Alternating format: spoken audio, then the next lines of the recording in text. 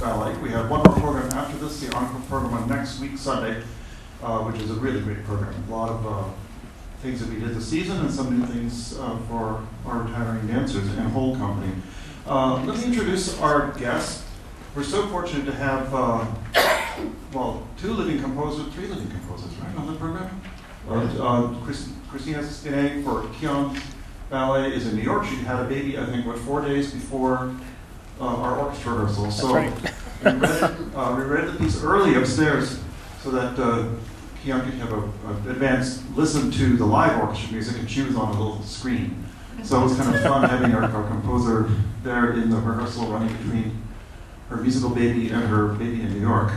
So we have with us Oliver Davis, our composer, choreographer for Veil Between Worlds. Oliver graduated from the Royal Academy of Music in 1994. His debut album was recorded by the London Symphony. His second album, Seasons, was released in 2015 and was charted in the UK Top 10. Fourth album, Liberty, was released February 2018, and this reached #1 in the iTunes classical chart and also classical FM album of the week. So it's quite a nice lineup of things. I'm so glad you're here with us. It's a very beautiful ballet, which you hear in just about an hour and a half. Edward Liang is a choreographer of Veil Between Worlds, former dancer with the New York City Ballet, Netherlands Dance Theater, and has worked as an international reputation as a choreographer. The last decade has created works for the Bolshoi, Houston Ballet, Joffrey Ballet, Kirov, New York City Ballet, and of course, Pacific Northwest Ballet. He was born in Taiwan and raised in Marin County, right where next to where I live. Beautiful place. And then began his dance training at the age of 5, and later joined the New York City Ballet. He is artistic director of Ballet Met, and received an Emmy Award for his short dance film Vaulted. That's pretty cool. You all know our dear friend Kiyon, who is now PNB's Associate Artistic Director and Choreographer of Throes of Increasing Wonder. Kiyon was born in Baltimore, Maryland, and was trained at the Baltimore School for the Arts, Pittsburgh Ballet Theater. And one of his favorite roles is Puck, which we just did Midsummer Night's Dream, and we were coaching the new generation of Pucks coming up. He retired as a soloist in 2015. Just after his retirement, served on the faculty of our school, and he has choreographed works for PNB School, Ballet Arkansas, Atlanta Ballet, and staged works by Twyla Tharp. Most recently, Twyla put him in charge of her revival of Waiting at the Station, which is a terrific piece that you brought back to life so beautifully. And my friend here, who you also probably know, Josh Archibald Cypher, is our staff conductor and pianist. He's the only second person to have this position after Alan Dameron. And I think you've been here for, is this your 4th season? It was kind of confusing with COVID. But right, yeah, 4 including. 4. And you're a graduate of Stanford University and is in the doctoral program in composition at the University of Washington. So glad you're on our staff. We have a lot of fun together. So kicking it off, I'm going to hand the mic to you, and we'll have a little conversation. Excellent, thank you, Emil. We'll just pass around a couple of questions. It really is such an exciting thing to be able to choreograph music that's written by living composers, and also to be able to use live music throughout this process, either in the case of Ed and Oliver's piece in rehearsals, and then ever so recently when Emil had the orchestra rehearsal for Kiyon's piece, we had a recording that is now being used, and we're kind of getting real-time feedback about tempos and little thises and thats that are working for the dancers and then evolve on stage. So it's really special to be able to cultivate that sort of relationship between composer and choreographer. So I'd love to toss the first question to Ed and Oliver, just about how the two of you got to know each other and how your collaborations started. Do you want to start with that? Okay. Hello. Well, I think at the very beginning, I got a message from you online saying, I'd like to put on this ballet. It's going to be in Singapore, and so I wanted to use several pieces of your music from your. Oh, sorry, that's better. So he used several pieces of my music for a ballet in Singapore, and then I think it was around that time, 2017, Edward said that San Francisco Ballet have got a festival called Unbound, and could you write a piece for it? And so San Francisco Ballet commissioned me, and that was really the beginning of our relationship, wasn't it? I think. Yes. And that process, it was a very exciting thing for me. I'd come from a world of, although I was classically trained, I was then scoring TV and film. I got very tired of that, and I was sort of yearning for classical and so on. And so then when we, started working together, it's sort of like a light bulb moment.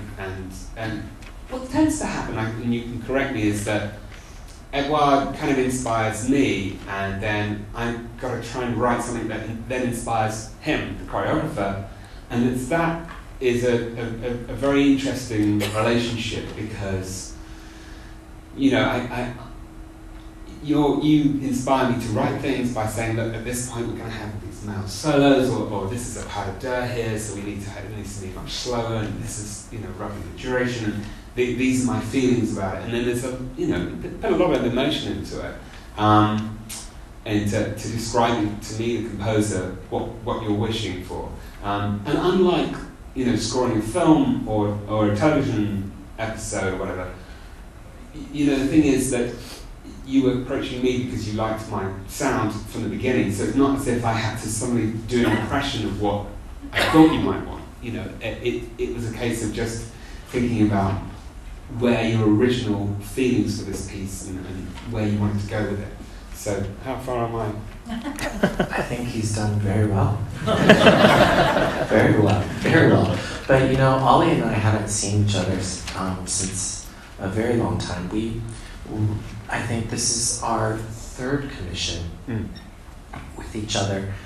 When we first worked together for San Francisco Ballet, their Unbound Festival, I was really grateful that the director at the time agreed to have a new composition, because new compositions are difficult to come by, not only in terms of the price tag itself, but the time and making sure that you're able to allocate the time for the musicians, the rehearsals, the being able to plan ahead of time to a commissioned score. It takes time to compose. But I just want to have one caveat.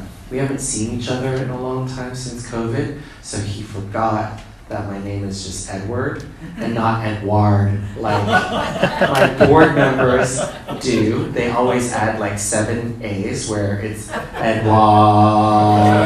Yeah. So not the time. I see the double act going on here. Just saying, if we were a double act, I'm Cher. But I digress.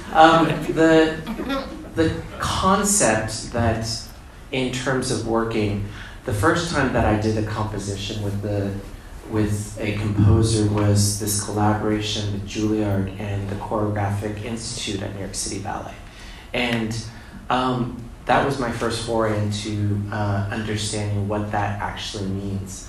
And what's wonderful about Ollie is that he was very much open to a story, an arc. Even with my non-narrative ballets, I like to have a concept. Whether it's written in the playbill or not, and it's just much more of an open-ended thematic idea. It was amazing to be able to structure this piece together in an emotional arc, in a story that both of us were able to draw from, not only to compose the music, but to compose the steps to the music. And I come from the house of Balanchine and Jerome Robbins, and what's amazing about coming from that heritage, it teaches you very quickly that music is first, and that the steps and the idea is to enhance the music, and hopefully then the music will enhance the dance. So,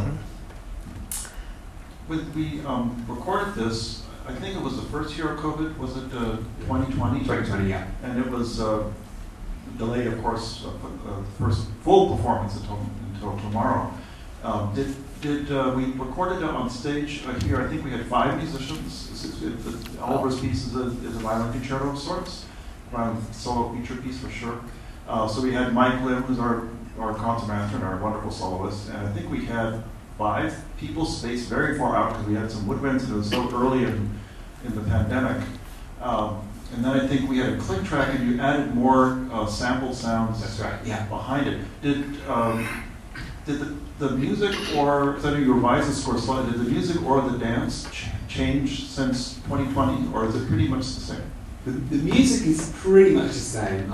There are some tweaks I made. I recorded it with the Royal Philharmonic Orchestra the end of 2022, and I made some changes there when we recorded it. But in terms of the timings, I always have to keep it exactly the same, because obviously once a choreographer is choreographed to your music, you can't then change it and just say, oh, let's just take those bars out, let's move that around, or let's make that fast patch really fast. It's like, no, people are going to be falling over. So you've got to think about that. And so the things you can change are things like orchestration and bring things out or make more space for things, but really beyond that, it's not big changes. Mm-hmm. There was a lot of changes. There was a lot of changes. I had an opening of time to be able to at least start my piece in December of 2019 for 5 days. So I flew here and I had already a certain concept, and it was a really big cast piece. It was like 17, 18 dancers. And then that changed. And then we were planning on trying to schedule this piece to be choreographed to open at, I think it was Sun Valley Dance Festival. And then that didn't happen. And then PNB launched this brilliant digital season. And so they kind of schooled me very quickly on the concept of how to make split screen and divide the dancers in pods, and so yeah, that happened, and it was difficult, but it was really amazing to see how we can be able to use creativity on our side and still have and be inspired. And then I was so grateful that Peter brought this ballet back, because it gave me another opportunity to at least quickly try to tweak it so that people could cross and it didn't look like a pandemic ballet. And what was wonderful is that these dancers are just ferociously fast. I had the first 3 days was just to get my legs in my bearing, and then just one more week to get the second cast and make the changes. But it's definitely been a journey. I'd love to turn the mic on. Then I would like to turn a question over to Kiyon. Kind of a similar question that we were just talking about here. We'd love to hear a little bit about how you came across Christina Spinet's music, or her personally, and sort of how that relationship began. Yeah, of course. Ed mentioned the New York Choreographic Institute. So I went there in 2008, and I was also paired with a composer, and that composer was Christina Spinet. At the time, she was at Juilliard, and we had been tasked to make like a 12-minute piece, and I think I had maybe a week or maybe 2 weeks to make it. And so that's the first time we met, and she made this piece that I named Strung About. It was a string quartet, and I had 5 dancers, and working with a composer is a really special relationship. As a choreographer, for me, music always comes first. I also have that Balanchine heritage where, I like my audiences to see the music in the dance. And for a long while, going on like iTunes or Spotify to try to find something that's exactly what you want, it's like you can never get that. It's like, oh, I just wish that would have been like, like 4 bars more, or I wish we could cut this part out, and I don't really love that part. And when you're working with a composer, you actually have the ability to shape the piece with the ideas that you have in mind exactly the way you want. And there's really nothing like that, having that opportunity. So Christina got stuck with me in 2008. That was our first collaboration. And then I brought her out to PNB to do my third main stage work at PNB, which is a ballet called Impulse. And she wrote a piece for that. And then she just wrote Throes of Increasing Wonder. Wow. So for our 2 choreographers, does the music come first, or do you have ideas of certain steps or a certain type of mood that you want to set, that you then pick the music that goes with your idea that you already have for the stage? For me, the music has to come first. I'm that kind of choreographer. I have to listen to the music, and I dream in colors. And so as I'm listening to music, I see colors, and that's sort of my jumping off point. And they kind of swirl around, and you hear the music, and you're like, well, that could be a jump, or that could be a turn. This is a group of people. This is a duet. And so it's critical for me to have the music before starting my creative process. That sort of drives my inspiration. What about you, Ed? For already composed music, yeah, you just kind of live with it, and it kind of comes to you in terms of the structure. The music kind of basically tells you how you want to structure the music, at least to me. And then for composed music and working with a new composition, it's a conversation, and it really starts with the idea.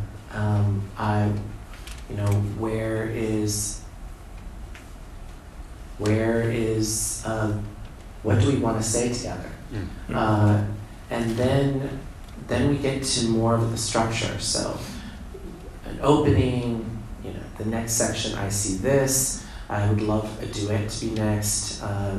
What do you think about having a faster, more group dance or to solos, and then another pas de deux, and etc.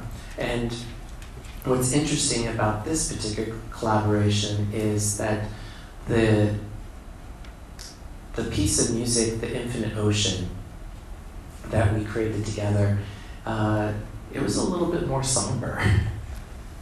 And in the conversation for this piece, we really wanted to have it close the ballet more upbeat. Yeah.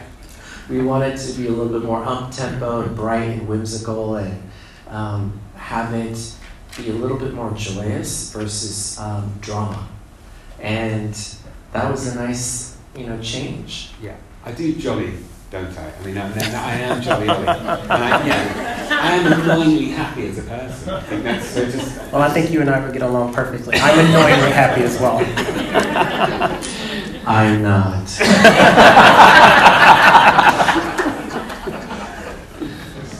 Oliver, I remember reading about Tchaikovsky, who was one of my absolute favorite composer, and he would have a really rigid schedule. He'd wake up in the morning, he'd have his breakfast, he'd do his correspondence, he would have a certain time, from this hour to this hour, he'd sit and write music, he'd go take a walk, and he'd have lunch. And you think of like in the movies where the composer's sitting with manuscript paper in the park and waiting for somebody to descend upon their head to start writing. What is your motive going about writing? You can't just wait for inspiration because it is wait. No, well, like all annoyingly happy people, I wake up very early. But essentially, as a composer, you're a gregarious loner. You're doing this solitary thing. I get up around 5:30, 6 a.m. and all my best stuff is after a couple of strong coffees, and then that's really in the mornings when I write everything. I think Tchaikovsky got it wrong. You do the admin at the beginning of the day is such a mistake. But no, so I write most of the material by about 1, 2 o'clock. I start to fade, and occasionally I get a second sort of bout. Like a win. Yeah. Well, there's so much that you can learn in composition. Josh studied composition. I was a composition major at my last school I went to, and you can learn absolutely all the nuts and bolts of writing music. I found, except for one, is writing a great melody, or for other the term, a catchy tune. and you excel at writing tunes that really stick with you, that hear it. That's most of my job is writing catchy tunes. That's what I always got hired for. Which sounds it sounds sort of banal on one level, but that's what I do. Well, did you learn it, or is it just it's one of those gifts that you have to give? I wouldn't call it a gift even. It's just I think what it was. It's a bizarre combination that. So my mother's side of the family was all about, my grandmother was a dance teacher, my granddad was in the Fifth Avenue Five, so that was all kind of, and my mum was a harpsichordist, that's all about rhythm. On my dad's side was all about melody, and he was a violinist, and everything was about tenor arias, and violin concertos and so on. So I literally am such a mix of the two, so there's tune, but it's very kind of rhythmical tunes, and rhythmical tunes are catchy. I think that's the simplest way. Well, in English singing tradition, composing tradition, it's all filled with great tunes, from hymns, church hymns, and Von Williams, Nogar. It's a singing, a singing culture. Yeah, it is. There's a culture of melody. That's right. So since we're all live performers, I'm a big champion, as is Josh and Oliver, of live music being performed by live people. But sometimes you don't always have that luxury, depending on the company. And I heard a while ago that dancing to recorded music is like kissing over the telephone. It's not quite the same thing. But since we have our two choreographers here, what is the difference for you between live music and recorded music?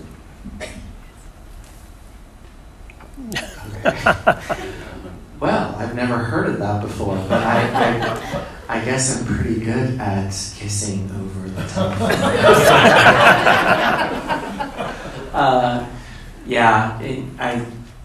Unfortunately, my company, Ballymet, we only are able to have live music for certain programs that we really kind of fundraise for. Next season, we'll have live music for Romeo and Juliet, which is a huge blessing. And it's so interesting because I grew up with live music every day. New York City Ballet, we had live music for all our rehearsals. And then you go downstairs to the stage and you'd have 3 rehearsals with 3 different pieces, whether it's a new work, Balanchine and Robbins, and it was all to live orchestra just for rehearsal every day.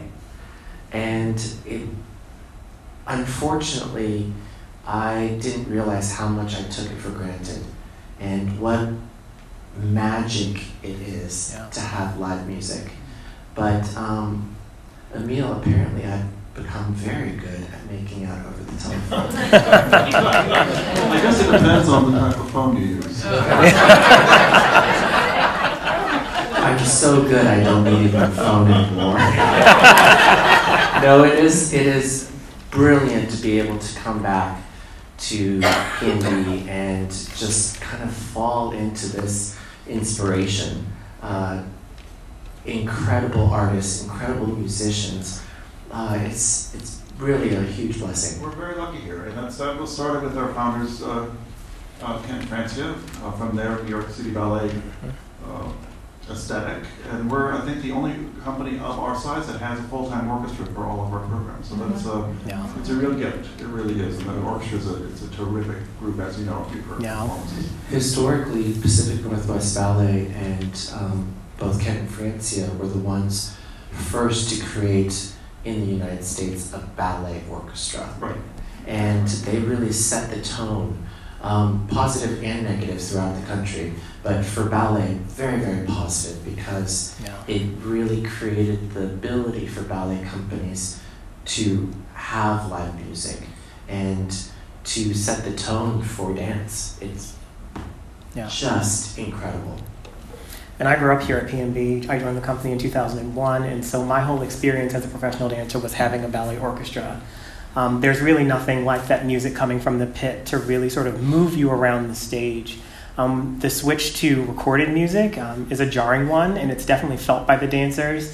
When you use recorded music, there's something that you can't feel, that you can feel when the orchestra is playing it, especially when there's things like heavy bass or big brass. That feeling just fills you up when it's live, and it's just not the same when it's canned music. And you know, for me, working with Christina on this new composition, the way that it came to me first was through an electronic file. And the electronic file sort of like makes everything kind of flat, so all the instrumental sounds sound the same, they're on the same level. And the first orchestra rehearsal I went to with Emil last Thursday, it was kind of like, oh my God, there are all these sounds that I didn't even realize were written in the score. And they just, it's like, if I would have known that this sound was there or that sound was there, I might have made different choreographic choices. But there really is nothing like the live music, and especially our PNB orchestra, which is, you know, top notch for sure.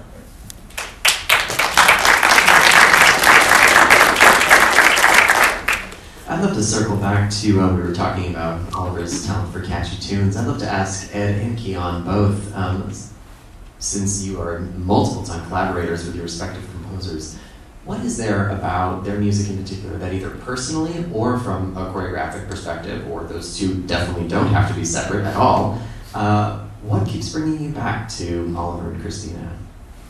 Christina's music is joyous, and I think that the way that Christina and I connected was over our combined energy.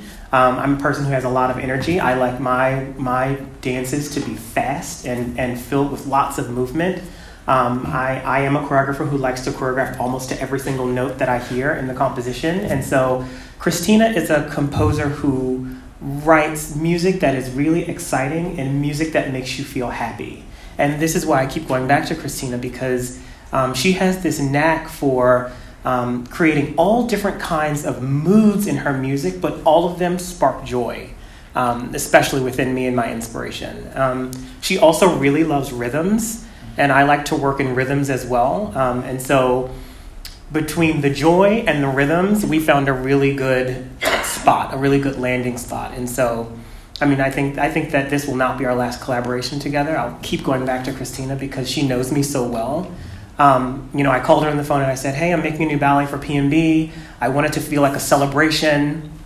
I need you to write me an overture that feels like tissue paper being thrown into the air. I need you to write me a mysterious duet like you're searching through to try to figure out what this thing is. And then I need you to write me a big finale. And she was like, got it. And so, I mean, it's like when you can just kind of talk in sort of like broad strokes with someone that you have a relationship with and they just get it, that feels amazing because you don't have to explain every single thing, you know? And it's like, I say a couple of words, I say, you know, it's going to be pink. It's going to be aqua. And she's like, okay, I know what you mean. So it's nice to have that kind of shorthand with your composer. Yeah, yes. I think for myself, it's really just about emotions. When I hear a piece of music, if I can feel, if it really touches, moves, and inspires me, then it's hard for me to describe. And Ollie's music is that. The first time I heard it, I was like, oh. And plus, we are both obsessed with strings. And yeah, it's just that I guess that unknown quality that drives you and attracts you to something. And the minute that I spoke to him over the phone, it was we just got along really well, and we got each other very quickly. Mm-hmm. And to me is that because I work in so many different mediums where it's not just live music, that I want to pick a piece that has that same amount of power that you could have with live music. And I want to imagine if it is to live music, that it would be that much more powerful, because if you think about it, I mean, we're mostly water, and music is vibration. And you can't synthesize vibration and sound the way it can be done live. It's just not possible. Yeah. And beyond us being these what I believe, spiritual beings, but we're physical beings that responds to these scientific changes into our body. So it's those two components that really brings, I think, music together. I love what Ed said there about feeling. You know, it's like, I mean, I think all of you experience it as well. When you listen to a piece of music and it makes you feel a certain emotion, it's like, it's transcendent, right? And so I think that having that feeling when you listen to a piece of music for a choreographer is particularly important. I mean, because, you know, our medium is movement. And that feeling is, I think, the first spark of how you will interpret this either beautiful or exciting or sorrowful or heartfelt piece of music. I don't mean to take over your talk show, but you know, it was really interesting to me when you were talking about how a composer in Tchaikovsky, because I'm also obsessed with Tchaikovsky, and it's very interesting to compare to choreographers and composers and writers and artists that I can't imagine sitting or standing, I don't know what you all do, but and coming up with music out of nothing. And it's very similar to, I really don't have an understanding what me and Kiyon and Annabelle Lopez Ochoa, another choreographer in this program, that we go into a studio and, well, at least I don't do any homework. So I come in and I just try to choreograph something. But it's really interesting to hear how artists create from nothing. It's the most magical thing. It's like being in a fugue state almost. It's like there's nothing, and then you work for hours and hours and hours, and then there's something. And I get that question a lot, like, how do you come up with these ideas? How do you come up with how it's going to be? And I don't know. It happens, right? It's like I go in, I start moving around, the dancers start moving around with me, and I'm like, I don't know what we're going to create. And then in 2 weeks, we've created something. You know, it's like magic. And Ollie, it's not just because you wake up at 5:30 in the morning. No, it's not. I mean, I do too. My husband's a high school principal, so I have to. So I don't think that that's the recipe. Thank you, Ed. And as Cher, you can always take over the talk show. One of my favorite composers, Samuel Barber, the great American composer, was sort of lost favor in the 1960s and 70s with atonal music and experimental music. He was more of an American Tchaikovsky. And he's the one who's outlasted the experimental sort of granola crushed glass composers. Whenever a conductor talks to you before a concert, it's never a good thing. If you're going to have to listen to something you really don't want to hear. You chose so well. Oliver, your music is so much fun and so joyful. The orchestra absolutely loves it. But Barber said you have to believe in your material. And he wrote in a melodic, traditional sense. And he had a great melodic sense. But like with film music, how do you know if what you're writing is good? Do you run it by somebody? Do you say, do you like this? Or do you just believe in it and go over it? I had a secret weapon. My wife is incredible at knowing if something's good or not. And I will literally can spend 2 weeks on something and then play it to her, and I just know there's this pause at the end of it. I'm like, oh no. And so then I have to start again. And I then literally, she knows, and bizarrely, her and her father should work in the pop industry, because they can just tell a hit straight like that. Her father can just say, that would be the track that does well on the album. And because, you know, we're very, very close to what we're creating, too close to it, so we can get excited by stuff that actually really isn't very good. And I think, you know, with me, I write very quickly, so there's an enormous amount of dross that I create. And you know, so fortunately, my wife just says, that does work, that's an idea, run with it. So yeah. She's brilliant. Yeah, she really she is amazing at doing it. So.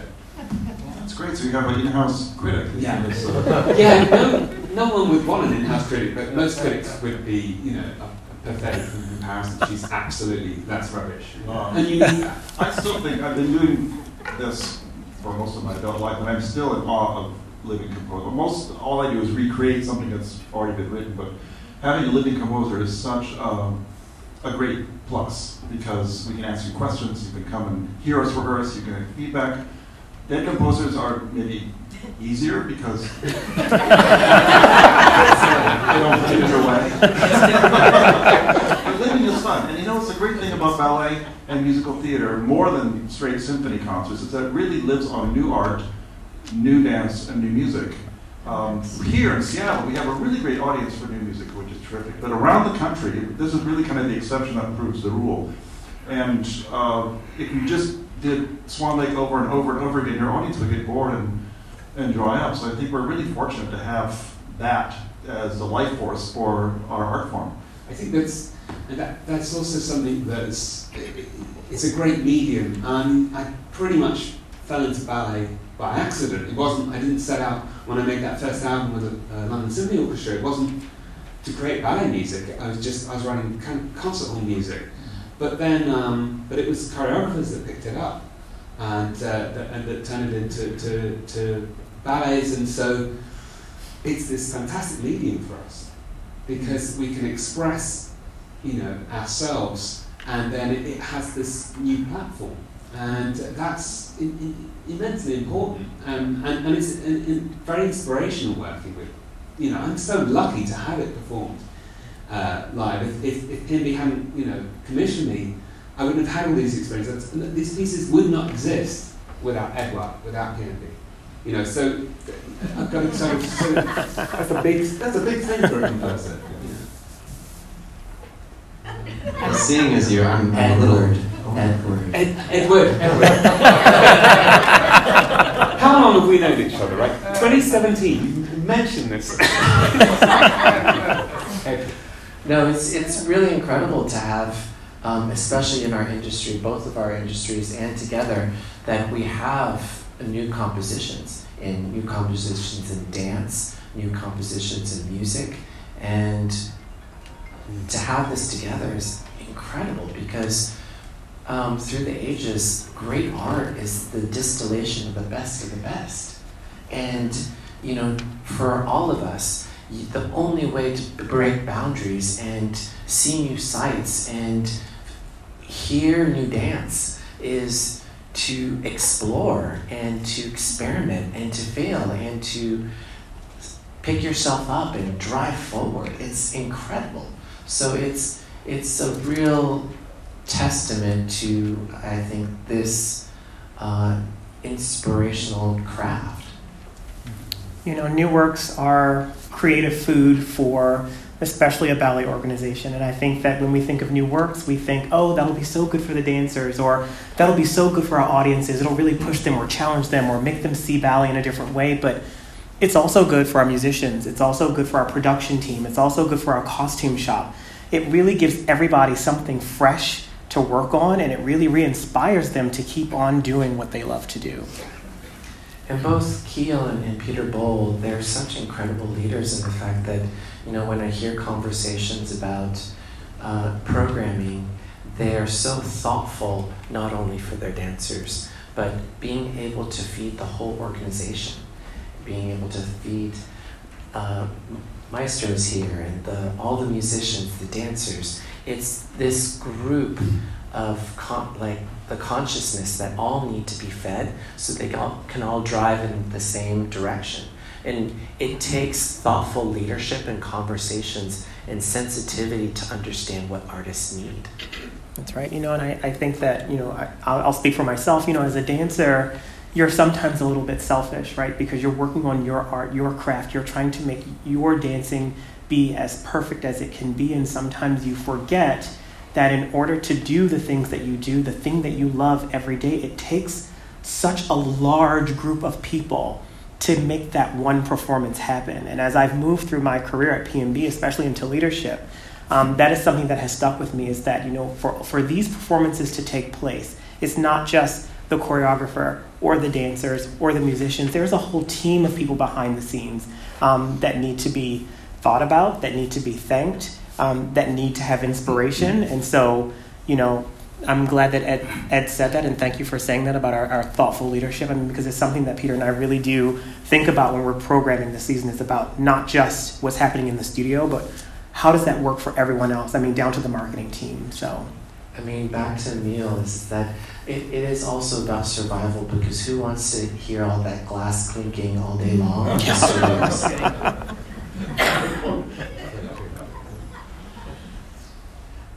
Oliver, when you are working, you mentioned that you, prior to kind of tumbling into the ballet world, as I did as well, sort of head over heels, and there you are.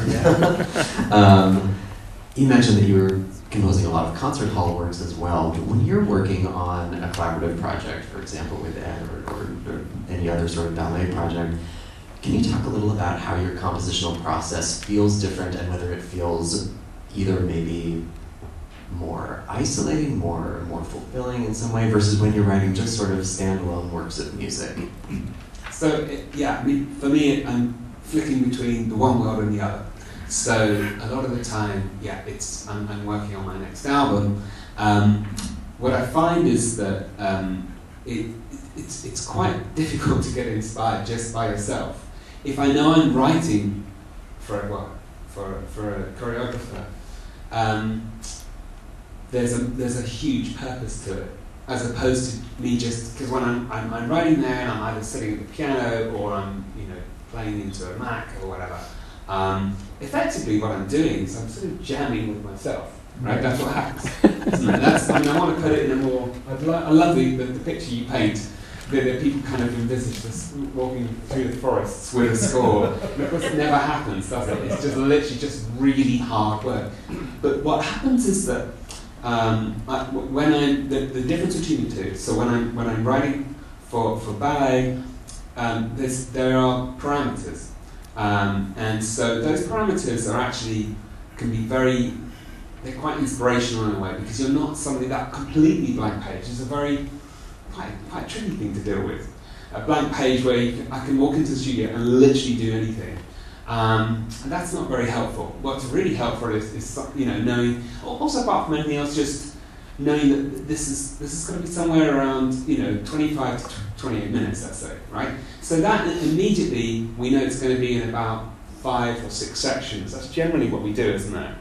So when I'm writing it, I've got in my mind right from the beginning about the arc, about everything that Edward's been saying to me about. Those things have an enormous impact on me.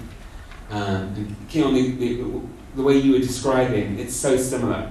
That the communication, and like you said, pulling out those things, and she immediately gets it, and that's exactly how it feels. Now, what they don't know is that we go away, and I was going to ask you about that. So, like I was saying earlier, but there's such a sense of purpose to that. The other thing is when it's concert hall, and often it's like violin concertos I write a lot of, and I picture the violinist playing it a lot. I actually picture that particular person, or that pianist. And that's quite helpful. I even picture the venue, and that sounds odd, but that picture in my mind is quite useful.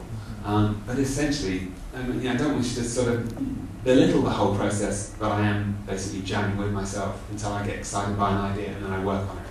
And what I tend to do is feed through 2-minute ideas, and then short sketches to but then when he likes it, then I'm going to expand it. It's kind of the process. It's an interesting thing how sometimes creativity needs a form of resistance, maybe, to really kind of be fully born. That sort of blank page agoraphobia is a very real thing. Yeah. And as choreographers, I imagine that the music sort of provides some of that. And do you ever feel like it sort of flows in the other direction, for example? Like, do you feel like thinking in any way about dance or movement helps in massively, because Edward would say to me, I've got to get used to this new thing.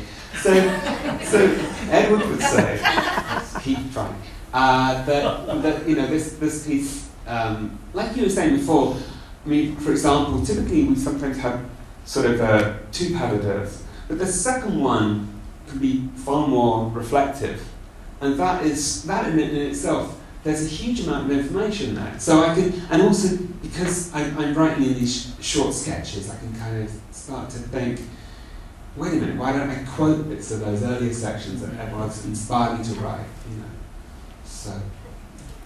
So the ballets that you're going to see, they're not story ballets in the traditional sense.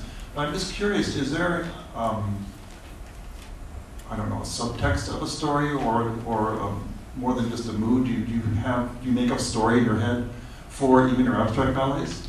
Yes. For me, I have to. I'm an emotionally charged, I guess, individual, and I need that impetus to create. The positive thing is that I don't really get scared of an empty studio. I'm very much like Kiyon and Ali, is that I work really fast, sometimes to a fault. But the piece that you're going to see is my second, I guess, not try, but dialogue about the in-between. And what I mean by the in-between is whatever you believe is heaven or the great beyond, where we are now and the in-between. So between living and the great beyond. And the reason why I called it the veil between worlds is because I definitely don't believe that this wall or this other world is very far. And it's these veils or these ideas that we can't. To give you an example, the biggest thing and the biggest lie to me that we say to each other is that we can't see each other. I see everybody very clearly, just like we read body language, but we all pretend in this weird sort of premise that we don't see each other because it's safer. And I wanted this type of ballet to still be open-ended, but to give you an example, the first pas de deux is that they've made a pact, almost like Romeo and Juliet, where they decide to come to the stage, and the stage is the in-between. And throughout the generations of lives, that they make a pact to go and find each other. They're like twin souls. Sorry, that's the second pas de deux, the second. So that each part of the pas de deux is quick vignettes of different lifetimes and different times that they find each other in the world. So that's really kind of what we talked about, but we wanted it this time to be more uplifting. I'm the complete opposite. I don't see myself as a storyteller in the traditional sense. When people watch my works, I want them to feel something, right? And I think that there's a place in the art world for lots of different things, for stories, for you to be challenged as audience members, but I think there's also a place where you can just look at something that's beautiful and just enjoy it, right? And I think that you need all of those things, because if everything challenged you to think really hard, you don't really get that escapism that art provides, right? Art is a way for you to sometimes escape the realities of what you're going through in your lives, what's happening in the world. It can also act as a commentary as well. But I also, there is that moment where for me, when I go to museums and, I look at art, sometimes you just see something and you go, that is just beautiful to look at. I don't have to think too hard about what does the artist want me to try to get out of that? Am I missing something? Am I not smart enough to understand what they're trying to get me to understand? I can just look at it and just take a breath and say, that is just beautiful. And I can just stand here and look at it and not have to do anything but just be. And so when I make works, I want you to feel joy. I want you to feel uplifted. I want you to be able to take a moment from anything you might be experiencing and just feel uplifted. And those are the kinds of works I create. I feel I have this light on the inside. In my dancing career, I was able to use performance as an amplifier to get that light out to share with all of you. And I think that through my choreography, it also acts as an amplifier of that joy that I have inside to just really spread far for all of you. And so I use that vehicle to do that and not to traditionally tell a story. I will say about Throws of Increasing Wonder that the inspiration was about the feelings that you get when you receive a gift. Surprise, mystery, increasing wonder, joy, gratitude. Like, those are the words I come to, but I never set my dancers down and said, this ballet is about X or Y. It's about a feeling. And that's kind of how I approach my works. I'm always kind of a little bit surprised when we get in the theater because we spend so much time at the Pop Center, which is our big rehearsal studio. Come to the theater, you have all the extra elements, you have the costumes, lights, and sets. And I usually don't know what the sets look like because I'm not in that part of the building, I'm so involved with the music. But it looks so different. As choreographers, how much do you let go to let the costume designer design whatever they want, or the set design? Kiyon's ballet starts in a very magical way. I won't give it away, but it's very theatrical with projections and a lot of moving parts. Do you think of those things, or do you just collaborate with somebody and just let their imagination run? I brought all those things to the table, and usually I don't work with props and sets, and I'm a put the curtain up and let my dancers just dance kind of choreographer. But for the 50th, I wanted to take some chances and take some risks, and so I did work with our production team, and we created some set pieces. But what I learned early on in my career is I'm a huge collaborator, and I like for the team of people around me to have some sort of freedom. But when I was younger, I made a mistake and I sort of let everybody on my team do exactly what they wanted to do. And that didn't work out so well for me. Like, all the ideas were all over the place. And when everything came together, I was like, oh my God, none of this goes together. The music is doing this. The costumes don't really go with what I was trying to do. The choreography is this. And so what I learned was, as a choreographer, you actually are sort of like the mini artistic director of your work. And you don't want to hamper people and to pin them in too much, but it's really important that the team of people that you're working with understand sort of what the world is you're trying to create, so that each of the different pieces, when they come together, they make sense. If you don't give them enough to go on or enough direction, it's hard to kind of reel them in when you're 3 weeks before the premiere, and you're like, actually, everything we talked about, change it. And then they want to kill you, so. Yeah. I definitely agree. It's really an amazing thing. Being able to look at a piece that you've created, you're very much a director. It's live theater that you're directing and creating and choreographing. And it's a very interesting conversation to always be collaborative and understand what your collaborators want to say as well and how they contribute. But there can't be too many cooks in the kitchen, right? And we all have to row in one direction and one vision. So it's very important that we're all on the same page. But most of the time, it really depends on the project. Mm-hmm. It really depends on the collaborators. Yeah, certainly. Well, you're in for a real treat tonight, and I hope you will consider coming back for one of the actual performances, because this is still a working rehearsal. Because the other great thing I love about ballet is every performance is different. It could be our rep ballet, it could be 7 different shows basically. Swan Lake, the curtain goes up. A lot of the time, the conductor's not even sure what's going to happen, because the dancers might be on, they might be a little tired, you have to help them, so it doesn't look like they're tired. They might be so energetic that you just want to stretch a moment for them, but that's what I love about conducting for dance, is that the performances are never the same. So you can come to all 7 and you'll see 7 different shows. It'll be a lot of fun. Thank you so much for joining us here. Such great collaborators and great artists.